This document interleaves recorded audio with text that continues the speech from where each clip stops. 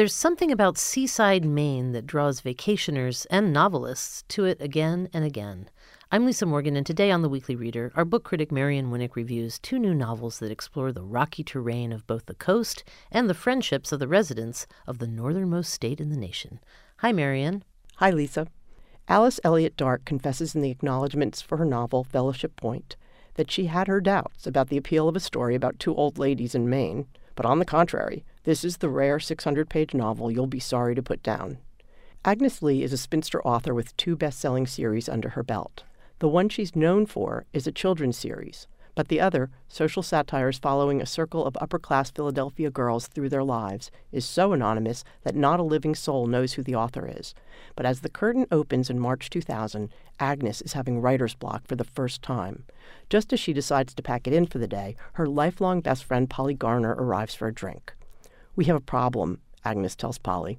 The problem is that they are two of the last three shareholders in a large, mostly undeveloped piece of coastal property in Maine. After they are gone, Agnes's cousin, a rich dolt, seems likely to fall prey to plans for resort development, tearing down the 19th century buildings, destroying a nature sanctuary, and overrunning an ancient indigenous meeting ground. Agnes and Polly have other problems, too, each of them held back by choices made long in the past, some of which will be dug out by a nosy young New York editor who's determined to make Agnes write a memoir. While Fellowship Point delivers a strong message about the ownership of land in America, it is also devoted to looking at the mechanics of a long friendship, which was the aspect I was most charmed by. I copied out this quote: "There wasn't time for withholding, not in this short life, when you were only given to know a few people and to have a true exchange with one or two." For a totally different angle on the state of Maine, I recommend The Midcoast, an amazing debut novel by Adam White, a cool-handed crime drama embedded in an insightful portrait of two families. This novel also has a long-standing relationship at its core, but this one you wouldn't quite call a friendship. Andrew and Ed Thatch met when both were teenagers working at the Thatch family lobster pound. One day, a girl named Steph rolled in on her father's boat. Andrew was quite intrigued, but it seemed like Ed had gotten there before him, so he let it go. Off to college, starts his life, becomes a writer.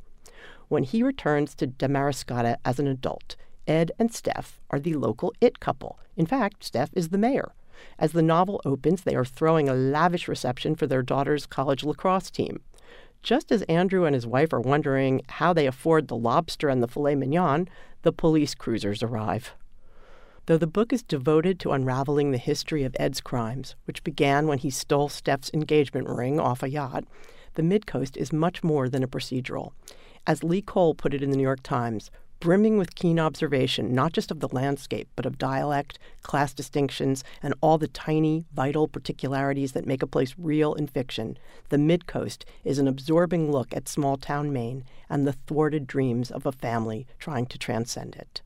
The books are Fellowship Point by Alice Elliot Dark and The Midcoast by Adam White. You can find more information about these titles and our podcast at WYPR.org, on the WYPR app, or wherever you get your podcasts. That's also where you can find hundreds of book recommendations from past episodes of the show, so you'll always have something wonderful to read.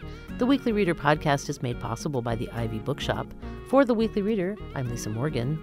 And I'm Marian Winnick.